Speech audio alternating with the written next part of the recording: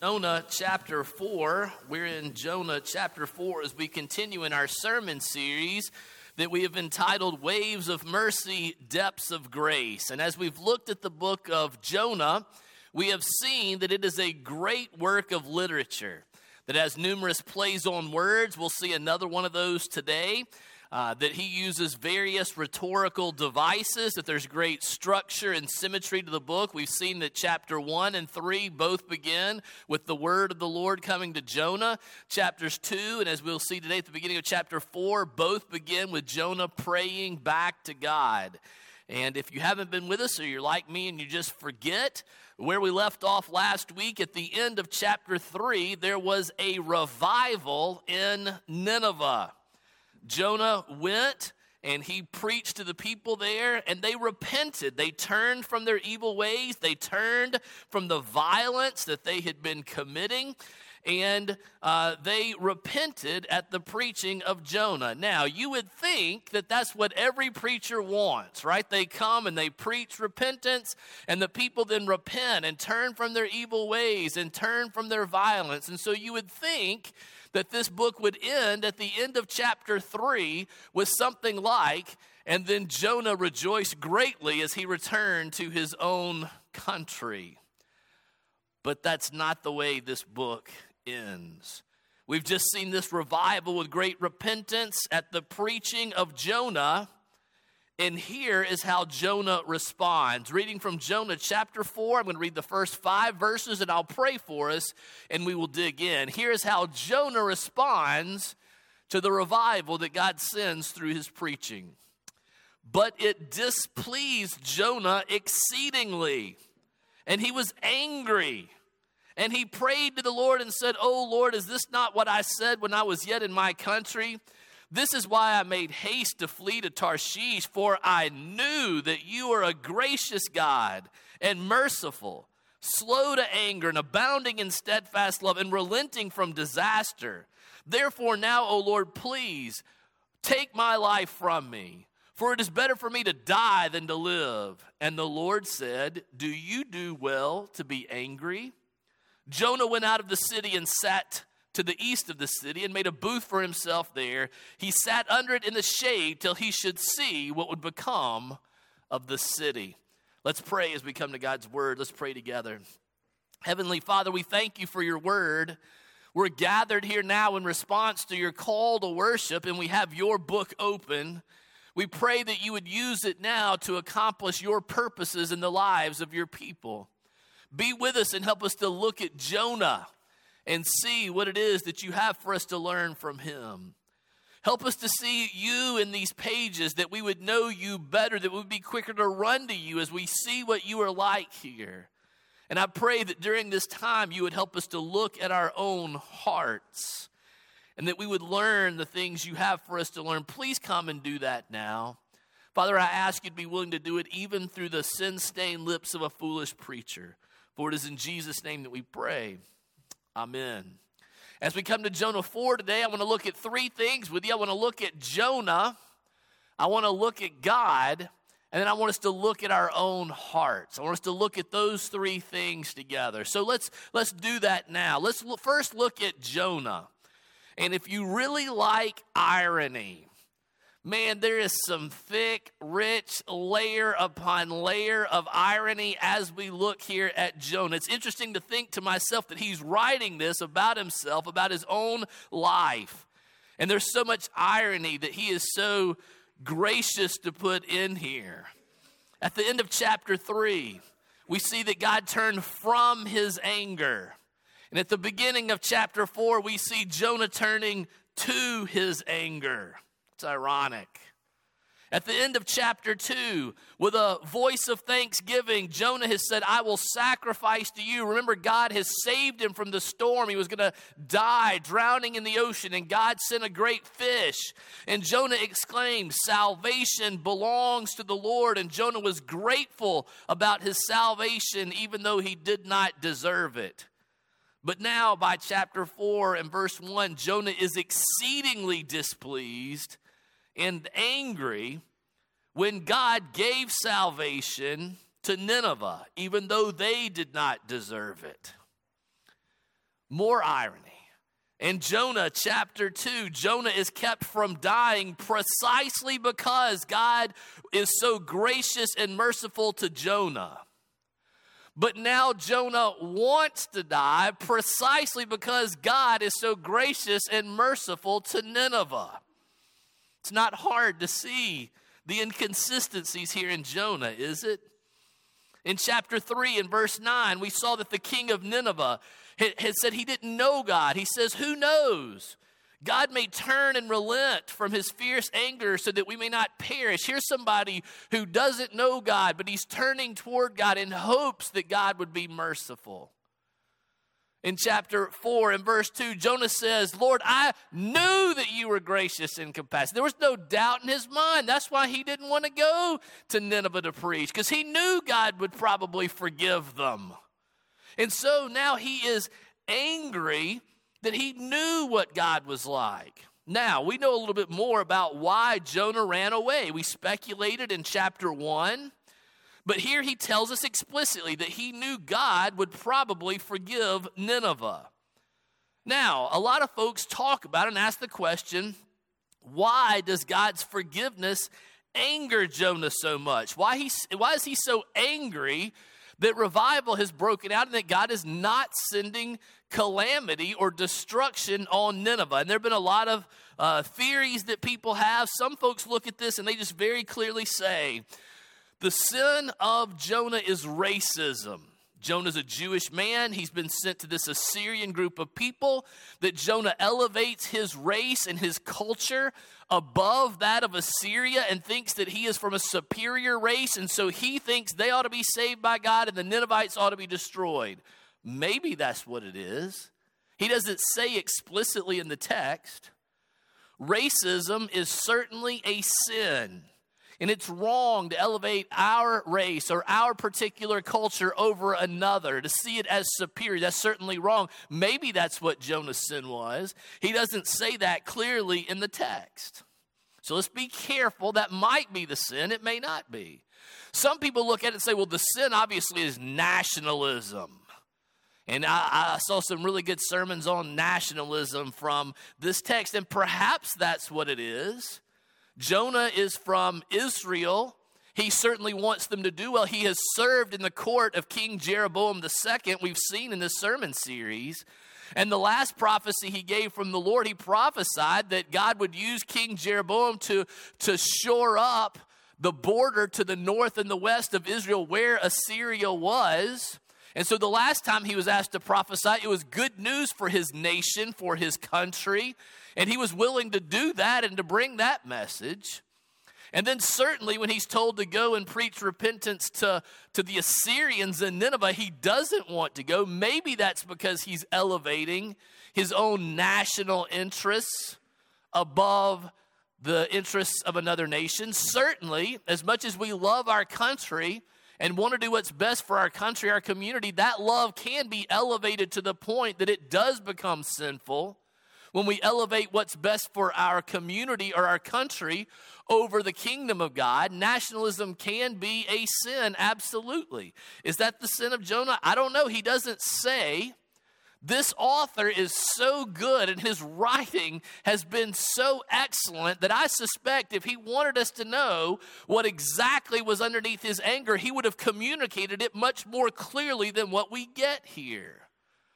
I think he's intentionally vague about what is underneath his anger because he wants to appeal to a broader audience. He wants to relate to. For now, let's just say that Jonah wants something different than what God wants. Or like we prayed in our confession of sin, that Jesus taught us to pray, your kingdom come, your will be done. But a lot of times we want our kingdom to be built and our will to be done.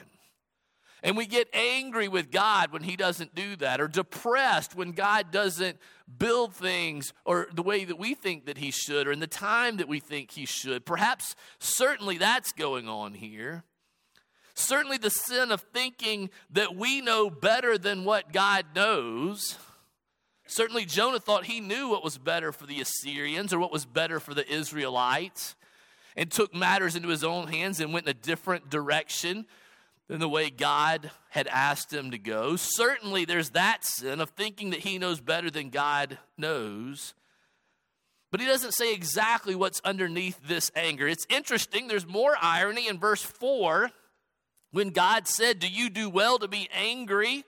It's funny that having questioned God for God not being angry with Nineveh, Jonah is now questioned by God about his own anger. And notice in verse 5 that Jonah doesn't answer God's question initially. He's going to later in the text, we'll see in a moment, but he doesn't answer God. When God comes to him and says, "Do you do well to be angry?" he just leaves and goes out of the city. He ignores God. He pouts. He goes outside the city to watch and to see what happens. It says, we're told he built a booth, a crude shelter. The Israelites who have been reading this or are used to the Feast of the Tabernacles, they'd be familiar with this concept of building some booths. He must have gathered together some kind of crude shelter. There's not a lot of vegetation in this part of the world, and so he was probably trying to create some shade, and he was able to put something together that wasn't all that great. We'll see in a moment. But what's going on here? Why is he out there just waiting and watching the city?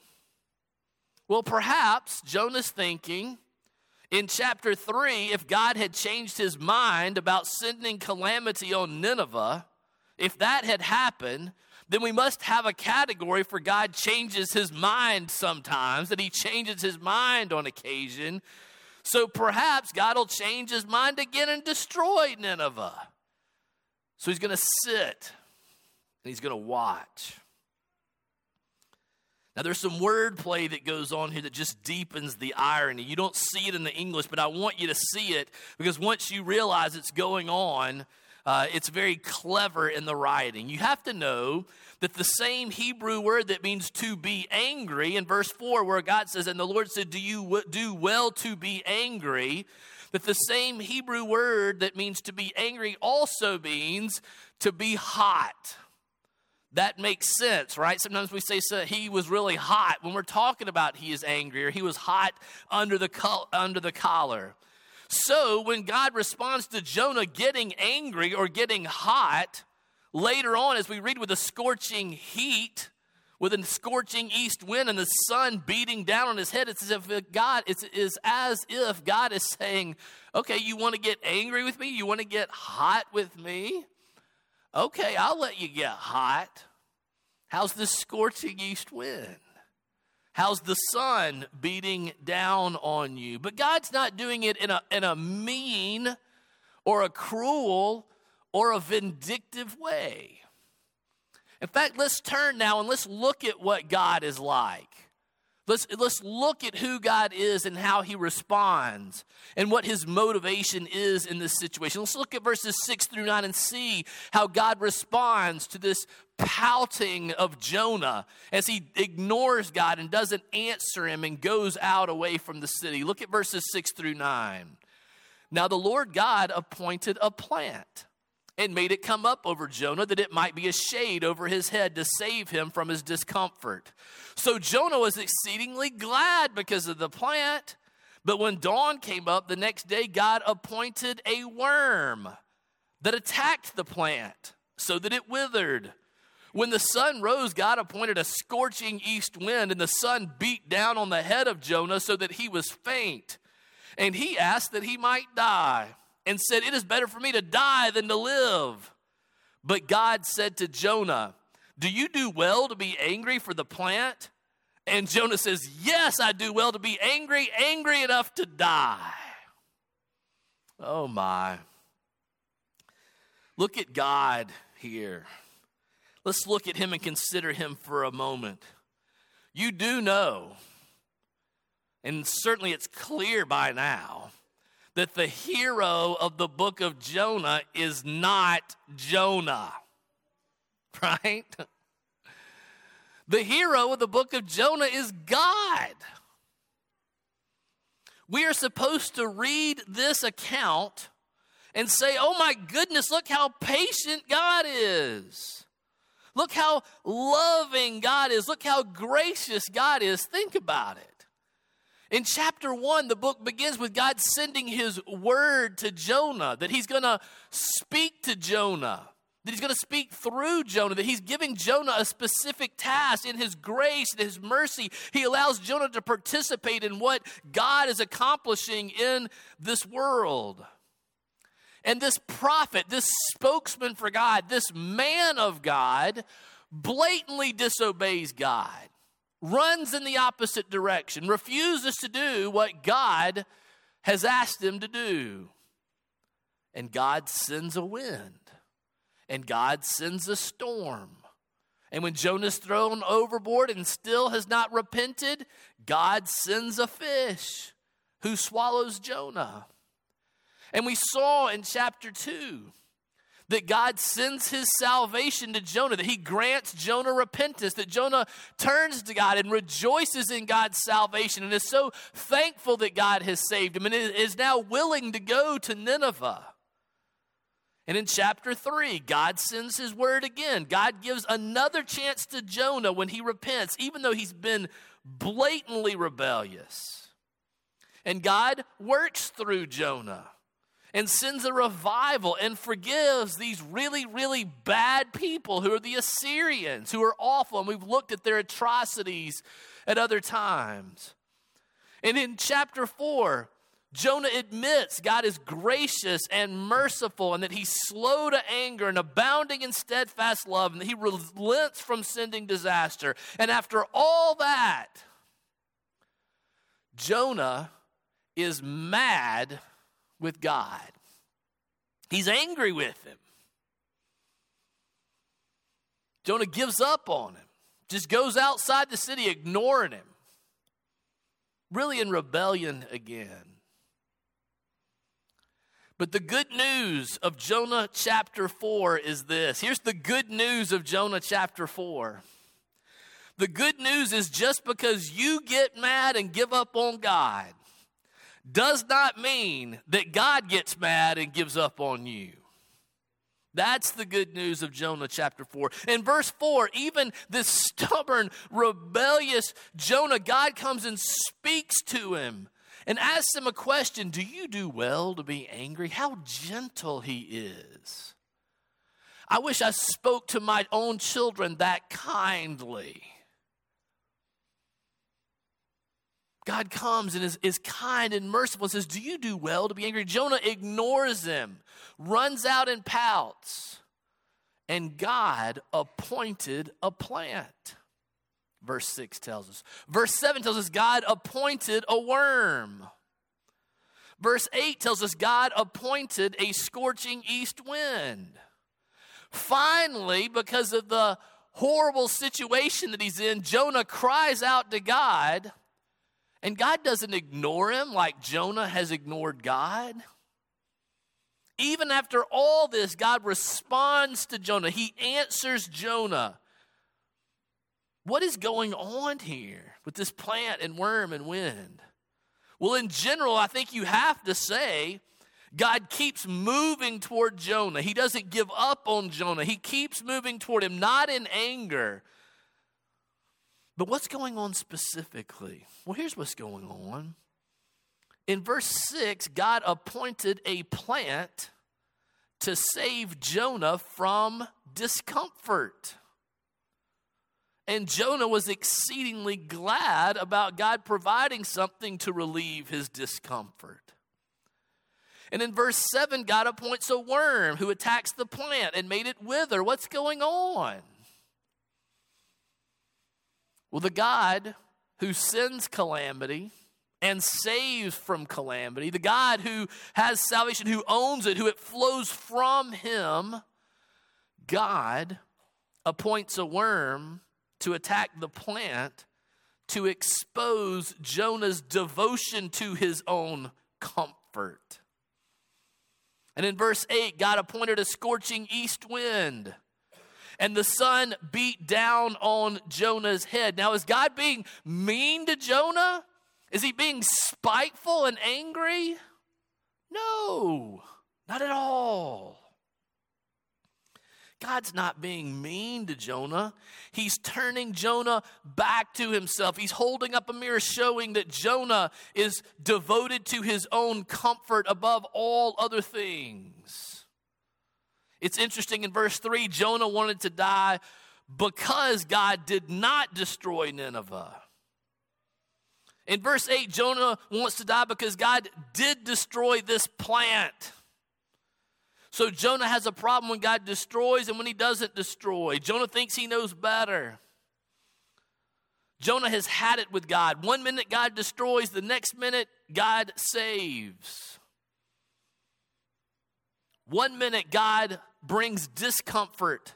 The next minute he brings comfort. Maybe you felt that way about God. Yes, God works that way. Sometimes he brings comfort and sometimes he brings discomfort, but not out of meanness or out of spite. He does so with me and with you, and he does so with Jonah to keep Jonah from trusting in things he should not trust in and to turn Jonah back to himself. Now, evidently, Jonah saw the error of his ways and turned back. How do we know? Because he wrote the book. He wrote these things down. I would submit it would take somebody who's pretty mature spiritually to write down, oh my gosh, look at what a punk I was. Look at all this bad stuff. That's somebody who's turned from those things and is clinging to the grace of God. They're not looking to the opinions of people or the respect of people to be accepted. They've been accepted by God. Jonah writes the book, and he writes it in this way because he has turned to God. And because he wants other people who are really, really bad like the Assyrians. People who claim to serve God like Jonah the prophet. He writes this book so that we would turn to God as well. Jonah ends with this question here. And he ends with a question in order to ask you what you will do, whether you will turn to God or whether you will continue to be angry. Look at this rhetorical device that he uses to make us think. It's a question God gives to Jonah,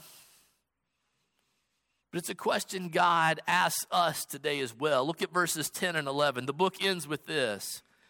And the Lord said, you pity the plant for which you did not labor, nor did you make it grow, which came into being in a night and perished in a night. And should I not pity Nineveh, that great city in which there are more than 120,000 persons who do not know their right hand from their left, and also much cattle? And the book just ends. Jonah leaves it there with a question, because he wants the reader to consider these things. Do you hear what God is saying to Jonah? Let's start there. God's saying, you pity the plant which you did not work to make grow, and it only lived for a day, but you miss it and you're mad that it's gone because it gave you comfort. But you don't pity these other people who cause you discomfort. You just want them to be destroyed, and you're not happy that God was gracious or merciful to them. God is saying to Jonah, you, Jonah, are more devoted to your own comfort, to your own pleasure, to your own preferences, to your own will than you are to mine, says God. You're more devoted to those things than you are to people who are lost. In verse 11, when God says they can't tell their right hand from their left, it's not that they don't know directions. They're spiritually lost. And Jonah cares more about a plant because it brings him comfort than these people who don't bring him comfort, who make him uncomfortable. Oh, Redeemer Church, I have to say, many of us, like Jonah, are more devoted to our own comfort, to our own pleasure, to our own preferences, to our own will, to our own timing for God's will. We care more about those things than we care about the kingdom of God. We care more about those things than we care about people who are lost. There are very few times people are writing letters to the session or sending emails or texts about our failure to evangelize. Usually it's much more about our comfort. I want the thermostat set on this. We're not singing the song that I want to sing. We're not decorating the way I want to decorate. We're not doing the things that I want to do that bring me comfort, that bring me pleasure, that are about me. Listen, I want you to be happy in this place. But your comfort and your preferences are not the most important thing to God.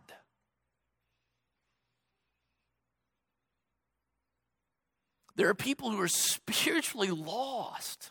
Do you realize that much of what we do here is not even for your benefit? That's what's so difficult about this. Because you're the one that's here, you're the one that's speaking, you're the one who hopefully gives money that enables us to do these things. But much of what we do is not for you.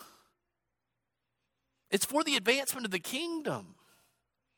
And if you're going to be here and you're going to be happy, you need to realize that that's the way that life works in the church. Listen, if I got all my preferences, if it was about my comfort, we would do things much differently than what we do them. But it's not about me. It's not about you. Women of this church, let me say something to you. Many of you went to the retreat recently, and you came back just filled up. And you came back excited about the faithfulness of God because you heard testimony of God's faithfulness in the lives of the people that were around you. You were filled up with that. And I'm so glad that the retreat went well, and I'm so glad that you were blessed. Do you want that same blessing for other women? Do you want people who are spiritually lost to have that same blessing, to see the faithfulness of God? Well, if so, then we need to keep telling our stories. It's not just for one weekend at a retreat at Doublehead. Let's begin to tell about God's faithfulness. Like Jonah. This is a testimony. Jonah's saying, look at what a punk I am, and look how great God is. Turn to him. And that needs to be our story as well. Ladies, if you think I'm just picking on you, men, we got a retreat coming up too. Ooh, here it comes. And we're going to do the same thing. We're going to tell testimonies of God's faithfulness, and I'm praying even now that you are blessed by that. That it warms your heart, that it renews the fire within you to serve the living God because he is so faithful, and we forget that so many times. So we'll hear testimonies. We'll learn to give our own testimony. And one of my prayers about this is not just that you will come away filled up, but that you will come away with a yearning desire, a burden for people who are spiritually lost. That you'll be willing to tell your story about how you're a punk like Jonah is. And about how God is so gracious and merciful and slow to anger and abounding in love and quick to forgive people who turn to him.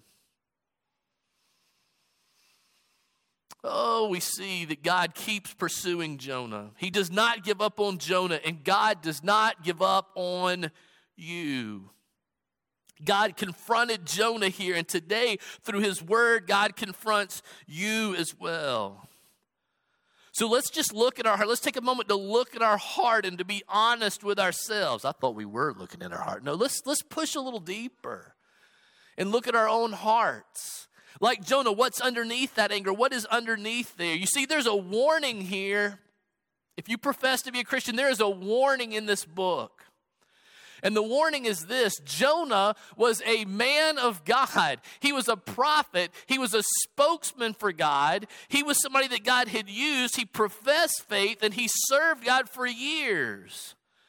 But then, after that service, Jonah is exposed as a self-righteous punk, as an inconsistent, fickle brat.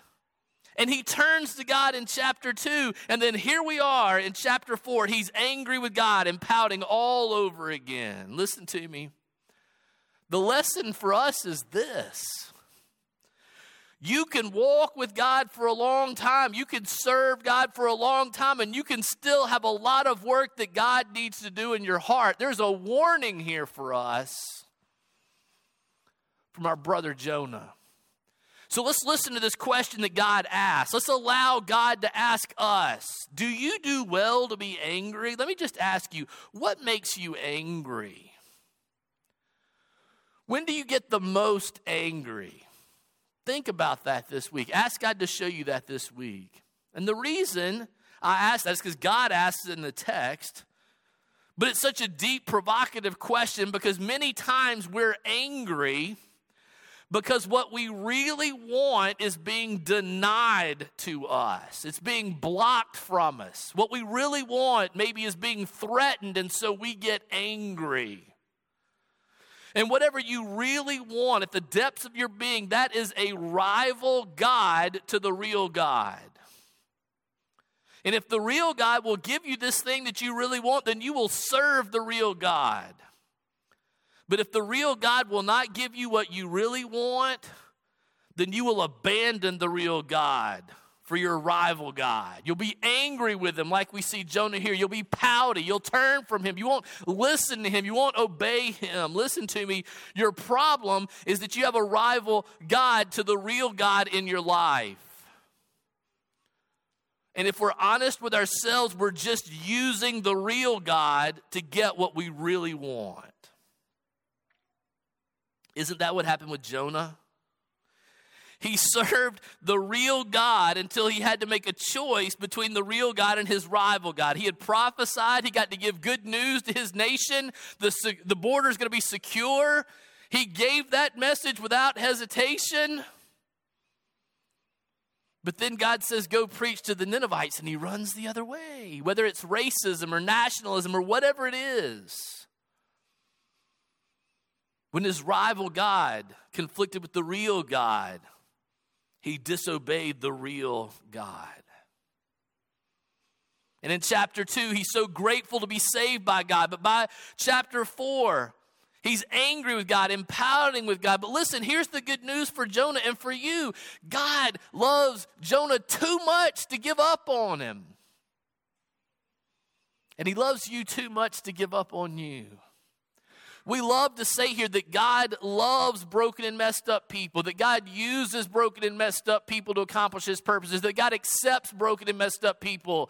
But I also want you to hear that God loves you too much to leave you in your brokenness and in your mess.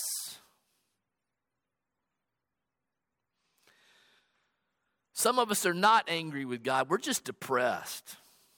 Like Jonah, we feel like we have no real reason to live. Nothing sounds good to us. Nothing tastes good to us. If you're depressed or down, ask yourself, is there something too important to me? Is there something I'm telling myself that I have to have? Is that why I'm so down? Because I've lost or failed at something that I think I have to have in my life. Whatever that thing is, that something could be your rival God to the real God. But here's the thing about the real God. We see it very clearly in the text. The real God often takes away our comforts to show us what we really rely on, what we really trust in, what we've really given our lives to. And he does that so we can turn from that thing, from the rival God to the real God. I've heard sermons before, I've read devotions before, where the story's told of a lumberjack who arrived one morning on a piece of land that it was his job to clear. Every tree was to come down. And just as he was about to take down the first tree, he noticed a bird that had begun a nest in the tree. Not wanting to see the bird come to harm, he took the side of his axe and he hit the tree, shaking the tree until the bird flew off to the next tree. Of course, that tree was coming down as well. So the lumberjack followed the bird from tree to tree, making each tree where the bird settled shake. Finally, the bird flew off and began building her nest on the side of the cliff on a rock. Now let me ask you, was that lumberjack being mean or gracious and merciful? I'm sure the bird was annoyed, maybe even angry. I guess there are such a thing as angry birds if you play the game online. I'm sure the bird was even angry at the lumberjack, but his refusal to let her rest until she was genuinely safe was gracious and merciful and not mean. You see the application, don't you? You've been mad with God, or you've been depressed about what he's taking away. When God has just been shaking your tree so that you don't invest in things you should not invest in. Because God often takes away our comfort to show us what we really rely on, what we really trust in, what we've really given our lives to. Not just what we profess on Sundays, but what our functional God is. Oh, friends, I call you. Look at your own heart. Ask yourself, what makes you angry? What makes you depressed? Allow those things to reveal what you are really trusting in, so you can turn from those things and build your life on the rock, the only real God, the only one who brings comfort, the only one who brings real security, the only one who brings real acceptance. Learn from looking at Jonah. That's why he wrote all this down. Not just to entertain you, but to teach you and to lead you to look at the living God. Look at your own heart to see where you're not trusting in him, and then turn to God. Let me pray for us and ask God to help us do that. Let's pray together. Heavenly Father, thank you for your word. Thank you for documenting all these things about Jonah instead of writing down all the yuckiness in my own heart for everybody to read. But Father, if that brings you great honor and glory, then I pray that you would reveal those things. Father, reveal those things to us. Help us to see how we trust in other things and rely on other things instead of you. Father, if we're honest, we're angry or we're depressed because we've just been trying to use you to get what we really want. Help us to really bend the knee to you this day. Help us to turn from these other things that we want more in order to serve the living God, in order to rest in you, the only one who can bring real comfort and security and acceptance and significance and love. Oh, the irony that we turned to other things that cannot satisfy when you are right before us. Draw us to yourself. For it is in Jesus' name that we pray. Amen.